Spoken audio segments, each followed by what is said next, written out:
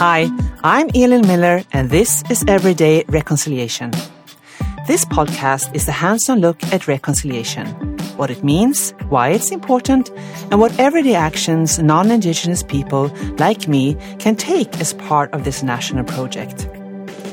Today, I want to talk about our politics, specifically Indigenous representation in politics, the challenges and opportunities, and what it takes to get a seat at the table. So I'm talking to one of only 10 Indigenous MPs currently sitting in the House of Commons, Michael McLeod. Michael has a long history of public service. At 22 years old, he became the first ever Indigenous mayor of his hometown of Fort Providence. He later served as an MLA in the Legislative Assembly of the Northwest Territories, and since 2015 has been the MP representing his home territory. Hello, Tanshi Etlanete. Thanks for joining me today, Michael. Hi, thank you for inviting me. Where are you calling in from today? I'm calling from my home in Fort Providence, Northwest Territories. That's where you were born and grew up, right? You're a Métis of Dene and French-Canadian ancestry from a large family in Fort Providence, and the way you described it to me, you grew up in a fairly traditional way of life. What language did you speak growing up? Well, I was born in Fort Providence. It's the first community on the Mackenzie River. We call the Mackenzie River Decho, which means big river in the Indigenous language of the area. I was born in a small log cabin, and we had quite a large family. And my family spoke 3 different languages. At least my parents did. My parents spoke the Michif French, which is the language that some of our family members that came to this area from the Red River, Manitoba area, brought the Michif language with them, and they continued to speak it here. And we also spoke the Dene language, and Dene is the word for Indian here. It means people, and my parents were fluent, and as was everybody in the community. And both my parents also spoke English, but at home we all spoke the Michif language until we started school. I started school at 6 years old and went to the Federal Indian Day School, and it was English only, and so we were not allowed to speak any word that was not English. And if you did, you got punished, usually by getting strapped with a big rubber strap. So my parents didn't really want to lose our language, but at the same time they didn't want us to get strapped. And my mother was very concerned because my dad was very upset anytime anybody punished us that way, because as Indigenous people, slapping or hitting or raising your hand towards a child wasn't something that was done. Like, my parents never ever touched me in anger, and so my parents, especially my dad, would get very upset. My mom was always worried that he was going to go do something crazy at the school. So we kind of were encouraged just to let's learn the languages. What my dad was saying, let's learn to speak English and try to get a good education, and we'll try to see what you can do to keep the language down the road. Once you got a good job and everything is fine. But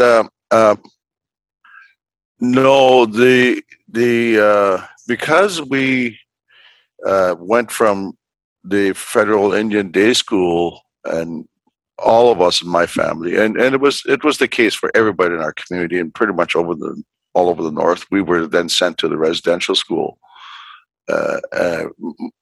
In my case, it was after I hit high school, but my brothers and sisters went earlier. They went to the the residential schools at a fairly young age, and none of us were able to talk to anybody at the residential schools in our language. So we all understand it. We're still, if somebody talks to us in the Michif language, we understand it. I understand probably about 50% of the Dene language or the indigenous language of the area, but speaking it is a real challenge because I think in English. I dream in English. I don't dream in the Michif French anymore. And so we went from having quite a few languages spoken in our household pretty much down to one. And my mother actually could talk to people in the different tribes around the area. I think probably in 5 different languages. She spoke 3 fluently, the ones I mentioned, but she was able to speak to some of the tribes that were a little further away, enough to get the message across. But we didn't inherit any of that. We didn't get any of that because the policies of the day really discouraged us from speaking the language, and it became something that was it was almost shameful to try to speak the language. I noticed that other people would mock us, and even Indigenous people the ones that were fluent would joke about our attempts to speak the language, and so people just quit speaking it pretty much, and now it's a real struggle. Yeah, everybody my age and younger is really struggling. There's immersion courses, and there's language revitalization attempts happening, but it's slow. The language is deteriorating faster than we're producing speakers, for sure. Right. I tried to greet you initially in Michif and Dene. I'm not sure what's comprehensible. You can find resources online, but it's not easy to try to learn, that's for sure. Yeah, and the Michif language, because it's a mixture of French and the traditional language, the indigenous language of the area, it differs. It differs. Like the Michif language spoken in Manitoba is different from what we speak in the Northwest Territories, and because the Michif language was so isolated in the Northwest Territories to a small population of Métis, the language, it didn't change. The words we use that are French are so old. If I try to talk to somebody that speaks French, they a lot of times will say, "Who talks like that?" I mean, that's how you're using words that my grandparents would use, and like we weren't exposed to other international French speakers, and so our little Michif French kind of stayed the same. But now there's nobody left to talk to. After I'm in this community, it's very upsetting to the children that are growing up now. Like my children are very angry at the system, very angry at the government, very angry at the church, and the whole assimilation process that took place, and robbed me, but more them, because now they can't even come to us to help them. I mean, I was able to turn to my parents if I was stuck on a word, but now it's harder for me. And yeah, it can be hard to retain what we learn at such a young age. You also got engaged in politics quite young. You were only 22 when you were elected mayor of Fort Providence, and then you went on to serve 3 terms as a member of the Legislative Assembly in the Northwest Territories, the last 2 in cabinet, and then federal politics. You ran for the Liberal Party in the 2015 federal election. You won, and you were re-elected in 2019, and again in this most recent election. Why did you become a politician? I think my father had a big influence on me. My father was not a person that engaged in politics. He actually didn't like politicians too much. And both you and your brother became politicians. Yeah, interestingly, both my brother and I became politicians, and some of my nephews are engaged in politics now. But he was a person that uh, he was educated enough so he could do income tax returns. He could write letters. He understood quite a bit more than most people here were able to. There was really no uh, office or of any sort that would help Indigenous people that couldn't speak or read, and so he helped people. Our house was a revolving door of people coming in and asking questions or getting them, my father, to help them try to resolve issues, whether it was a letter that needed to be written or old age pension or income tax return. So, he made a big difference in their life, and like, he didn't charge them anything. He just, there was nobody else. So he felt he needed to step up. So as I got older, he got me to help him do income tax returns, and I started to get to know the elders quite a bit. And I was growing up in a community where there was a residential school and had been since the 1800s. And I carried a lot of anger because I grew up listening to the horror stories that of incidents that happened in the school, because both my parents attended. They didn't. My parents, because they were local residents, only went to school during the day and then returned at home. So they didn't have it as bad as the kids that came from all over the north to the school. And it really angered me that nobody could step in. I would be very angry at my parents and say, why didn't anybody help them? And they would say, well, you couldn't. You would go to jail. The police were there. And so between the anger that I felt and for what was happening, and angry that nobody could help, and then seeing my dad actually help people, made me really want to make a difference. And as soon as I went to to high school, I got involved, and I knew that being involved is where you could make a difference and you could make change. So I was involved. I formed the first student council at our little elementary school, and then I joined the board of governors as a student rep at the residential school. And I just kept going. When I came back, a lot of the elders wanted me to travel to the tribal council meetings because a lot of them couldn't speak English well, and I was anxious to go because I wanted to change our community. I wanted to improve our community, not so much on the Indigenous issues side, but for sporting events and for facilities and things of that nature.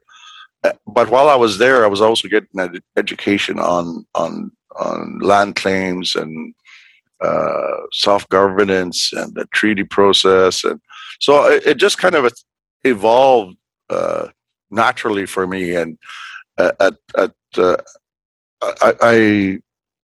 looked at our community and looked at our struggle trying to get facilities for our young people, and looked at who was making decisions. And our settlement council had nobody that was Indigenous on it. And I thought that was unacceptable. So when I was 22, I decided to run. And I became, I think, I was the first Indigenous mayor. And once I was elected, and I thought, oh my God, what do I do now? But then I knew what I wanted. I knew what we needed. At least I knew what I had run for. And so my focus was on trying to get better facilities in our community. And as things improved in our community, people said, well, you're doing a pretty good job. Maybe you should be the MLA. But I didn't really want to get involved at that level. I had young children. And but I was still very vocal about how things were not being done, and how our community wasn't being involved, and how our people were left out of decision making. And finally, at a point, even though my intentions were to carry on my education, and I decided, well, I can't just complain from the sidelines anymore. I need to get involved, and we need a better quality of life. And so I did run, put my name forward, and I became the MLA, and I continue to plug away at trying to make the world a better place, at least at our little corner of the country. When you arrived in Ottawa after the 2015 federal election, you had all this experience, lifelong experience as a politician, really, in the Northwest Territories. But when you arrived in Ottawa, you were suddenly working with colleagues who are mostly non-Indigenous. How was that different? It was quite a bit different.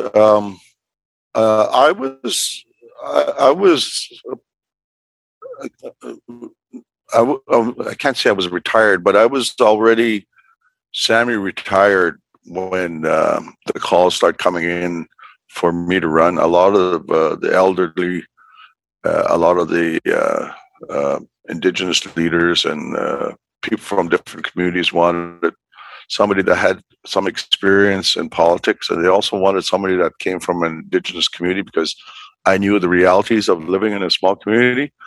But I had never been involved in party politics. We practiced consensus government at the Indigenous Council level, the municipal council level, and at the government Northwest Territories level, which means a lot of discussion and compromise. And, you talk until you have a position where everybody can live with it. And it's not... in that practice, in that system, you have to build alliances. You have to work together to make things work. And so when I was encouraged to put my name in for the MP, I didn't belong to any party. And I looked at the different parties and their politics and what they stood for. And I kind of lined up the best for Liberal, and the Liberal Party, the Writing Association, had been asking me. So I decided to run. And once I got elected, I got a real eye opener. Even though I had watched it on TV, and I had, read a lot about it and studied a bit about party politics. I was kind of shocked at the level of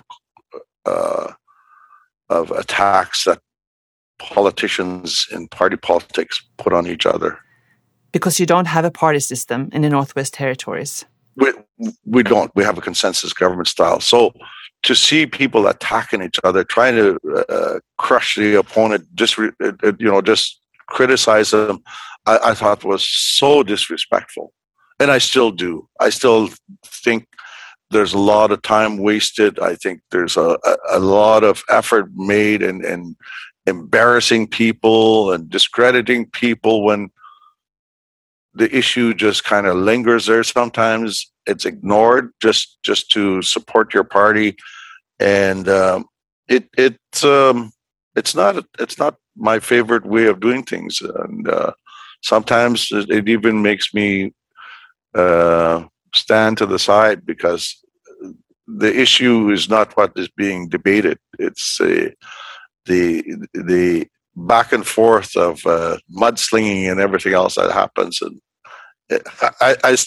I've been there 6 years and I still shake my head. But I knew, and I recognized that we needed a voice in the House of Commons. We needed the Indigenous presence, and I had lots of pushback. I had lots when I put my name forward, and I still do to this day, from a lot of Indigenous people, more so from Southern Canada, that, how dare you as an Indigenous person line up with the government, the one that took our land, the one that put it in the Indian Act and the assimilation policies. But my response has always been, and it is my firm belief, that you can't make change unless you're where the decisions are. And I learned that, in grade school. I learned it was my survival mechanism in residential school, because I was able to influence decisions, and that's what I continue to do.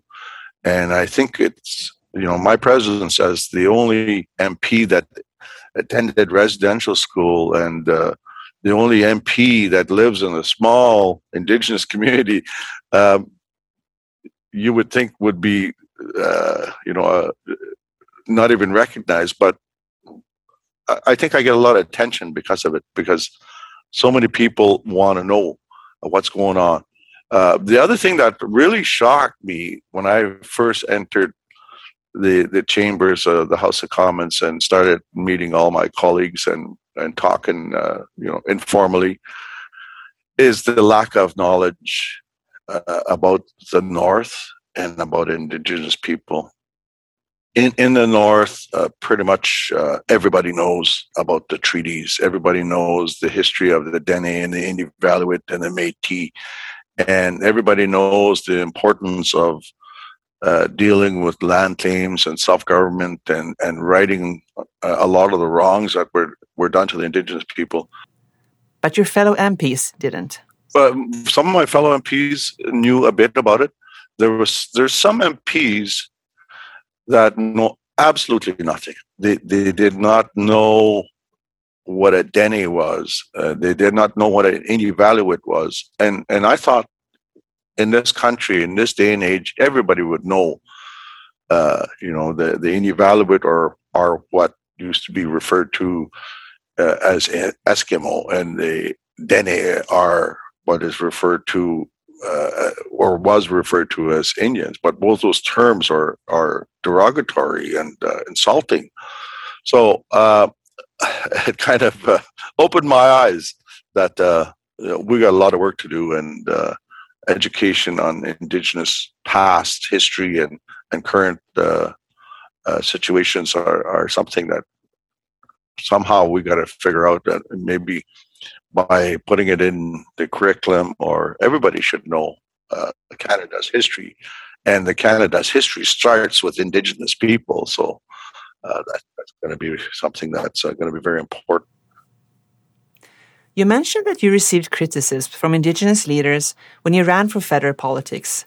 I'm interested to hear a bit more about that. Do you feel that there's a conflict between representing Indigenous interests on one hand and those of the federal government on the other? Yeah, sometimes. There's times when the Indigenous governments and Indigenous population want me to jump up and down and be very loud on certain things that would force me to attack members of my own party. And for the most part, especially with constituents in the North, I'm able to talk to them. I have a very good communication connection with all the municipal governments in the Northwest Territories. I have good contacts with the Indigenous governments and talk very frequently with them, and the government in the Northwest Territories, all the MLAs and the ministers. So I have a good sense of what's going on, and I think that's the key. And a lot of times there's issues where we need to have a good discussion on it, because my plan or my strategy is to have many voices from the North on the saying the same thing, and it seems to work, because I really encourage participation at the federal level, whether it's through committees or presentations to different caucuses. Then I try to get people from the North involved, and the more people know about how things work in Ottawa, the more I stay in touch with them.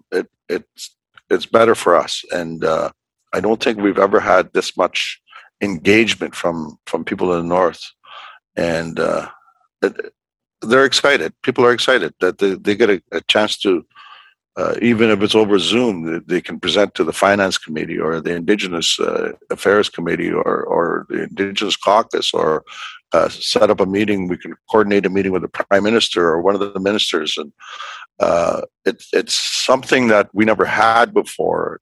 And the level of contact between the federal government now and compared to what it was is night and day. We never had that kind of access. So it's helped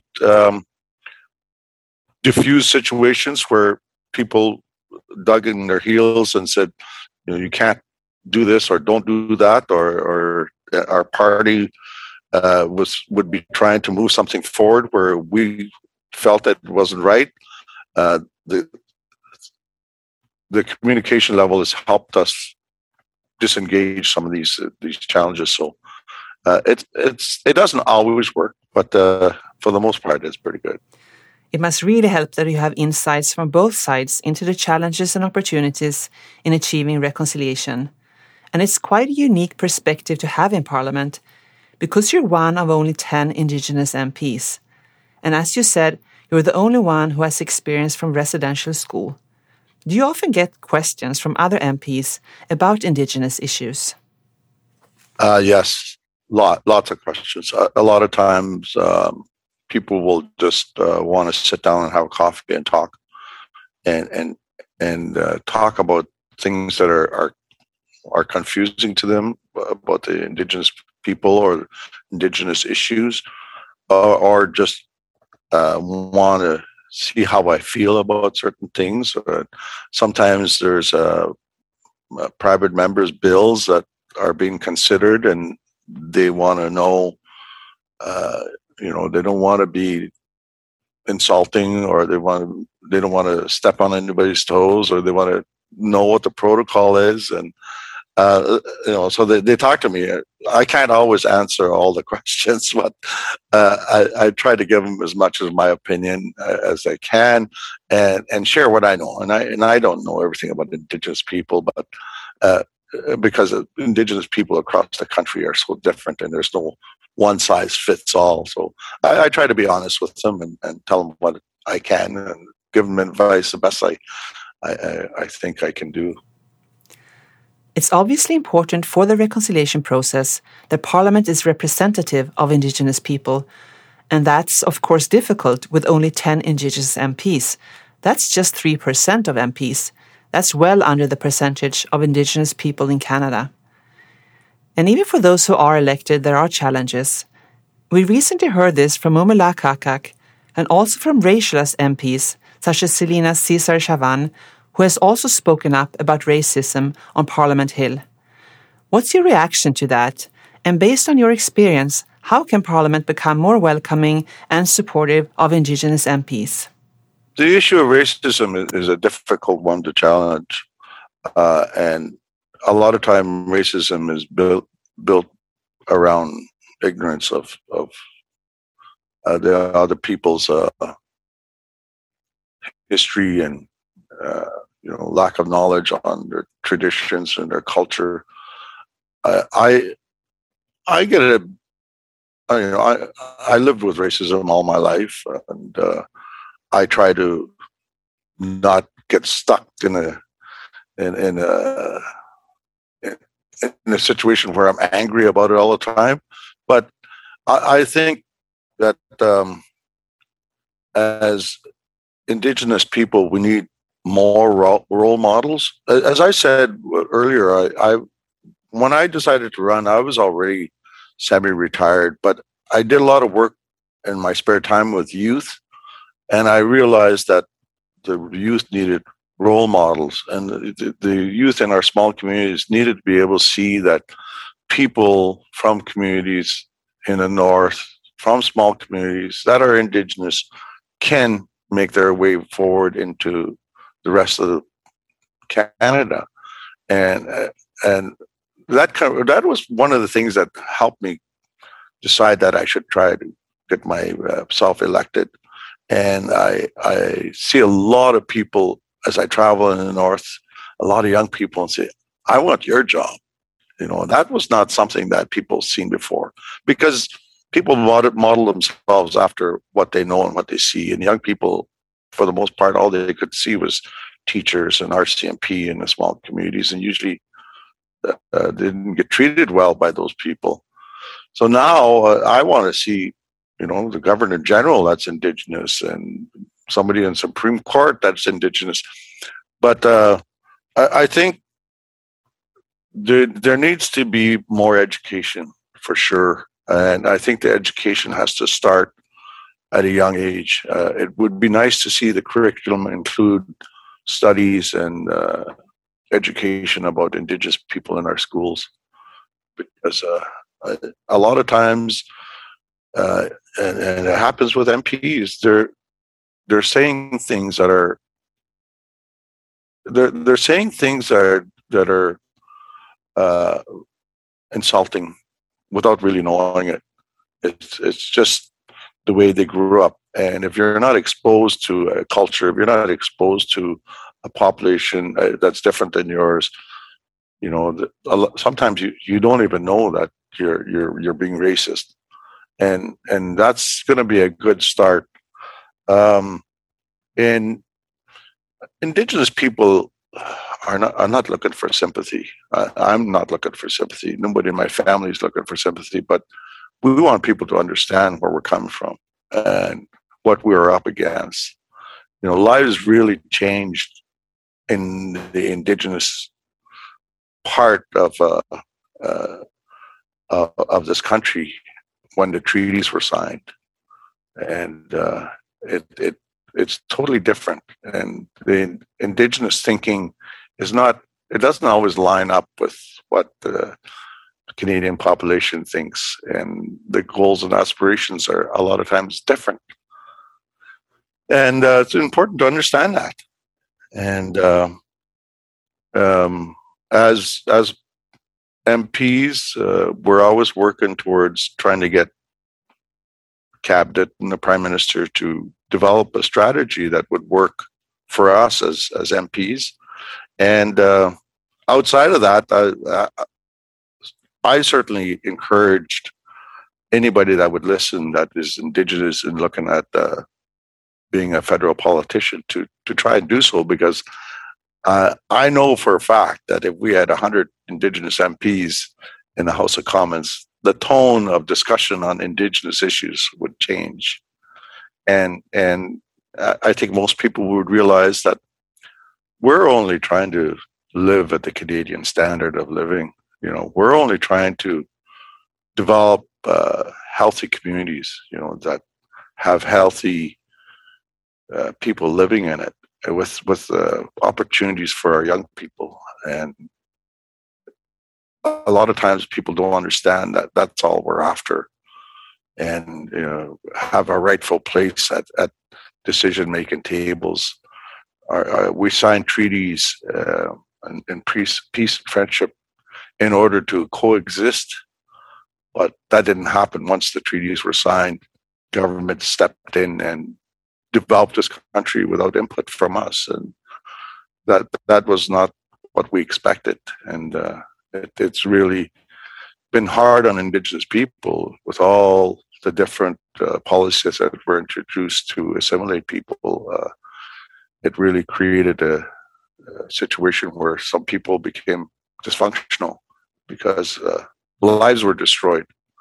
But we don't need to continue that way. We can fix it. It's not too late. You know, there's been 150 years of the Indigenous people getting a really rough ride, but we can turn that page, and I think we're heading that way. It's really great to hear that optimism.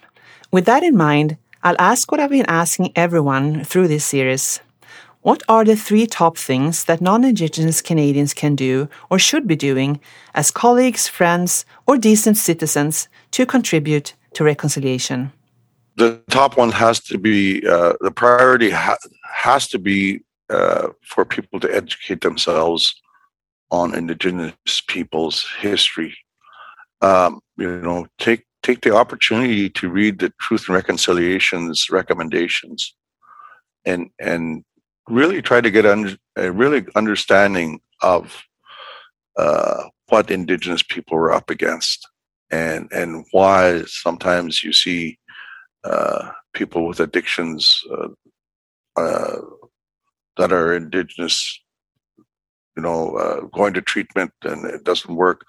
because I can guarantee you that almost every person that is dealing with an addiction, and we have lots in the Indigenous communities, if you scratch the surface, they're they're struggling with trauma of some sort, and it's either trauma from the residential school, trauma from at home, trauma from just trying to survive in the society that it doesn't understand them. So that would be number one. But I think people need to be able to just sit down and talk to somebody that's Indigenous and see what where their thinking is at. And if anything, start to bring in an education system that has education about Indigenous people, and based on what the Indigenous people see as their history. A lot of times, education that talks about Indigenous people is based on somebody that was non-Indigenous and drafted it, and it doesn't line up with what we understand. Even the interpretation of the treaties and things of that nature are so different. So educate yourself, ask Indigenous people about their perspectives, and bring those perspectives into the education system. Now, what's the last one? Well, I think if we are going to have true reconciliation, we need to try to work towards finding a way to make Indigenous people, allowing Indigenous people to live to the Canadian standard of living, and that's got to include economic reconciliation. And a lot of people are of the opinion that Indigenous people don't want to see development. Indigenous people don't want to work. Indigenous people don't own businesses. But I think people need to really take a look at nations where the nation is strong, where the nation has control over development, and the nation is able to stand shoulder to shoulder with other governments. They cover the whole spectrum of what a society is.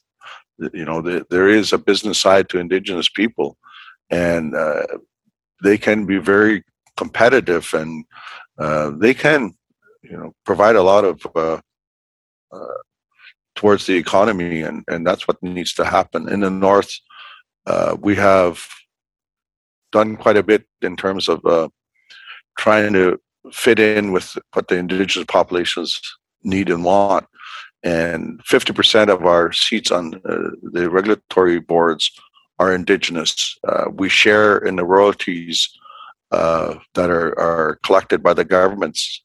And so we don't have the same challenges that the South has when big economic projects come forward, because the process involves Indigenous people right from day one. People they're not made aware of a project after it's approved, and then the government is trying to, or the industry is trying to sell it to them. They're involved right from the time it's an idea. And companies in the North now recognize that they maybe need to do a little extra when they're working with Indigenous people in big projects. They sometimes have literacy programs and education programs right on the job site. A lot of times they'll take the elders and bring them to the facilities or the project site just so they're familiar with it, because people got to understand we don't come from a background of oil and gas or mining or any of those type of sectors. So we need to be educated too. We need to know what they expect. So I would encourage, especially people in the business community, to look at what the North is doing when it comes to companies. I think the North can certainly be a model that others can consider. I know our regulatory process, for example, is being checked out by other countries, and it's something that we're quite proud of. And the point about economic reconciliation, I think, is also an important one. You're so right. Thanks so much for speaking to me today, Michael. Marcy Show. Thank you for inviting me. I appreciate it very much. A big thank you again to Michael McLeod for joining us. I don't know about you, but I'm starting to see a pattern in the everyday actions folks are sharing with us. First, they start with reading, and I mean really reading, the calls to action from the Truth and Reconciliation Commission. Michael also talks about education, educating ourselves on the histories of the Indigenous peoples across this land, bringing these teachings into our education system, and most importantly, based on what Indigenous people themselves see as their history. Michael's last point was especially interesting to me. For true reconciliation, Indigenous people must have a standard of living as the rest of Canada. This includes economic reconciliation and a future where Indigenous nations are standing shoulder to shoulder with other governments. Thanks also to you for joining me. Until next time. Everyday Reconciliation is brought to you by Rio Tinto and Canada 2020. The show is edited by Aaron Reynolds and produced by me, Elin Miller, along with Carolyn Smith and Aisha Jarrah. The artwork was designed by Sylvie Levier, and the music was produced by Marius Miller.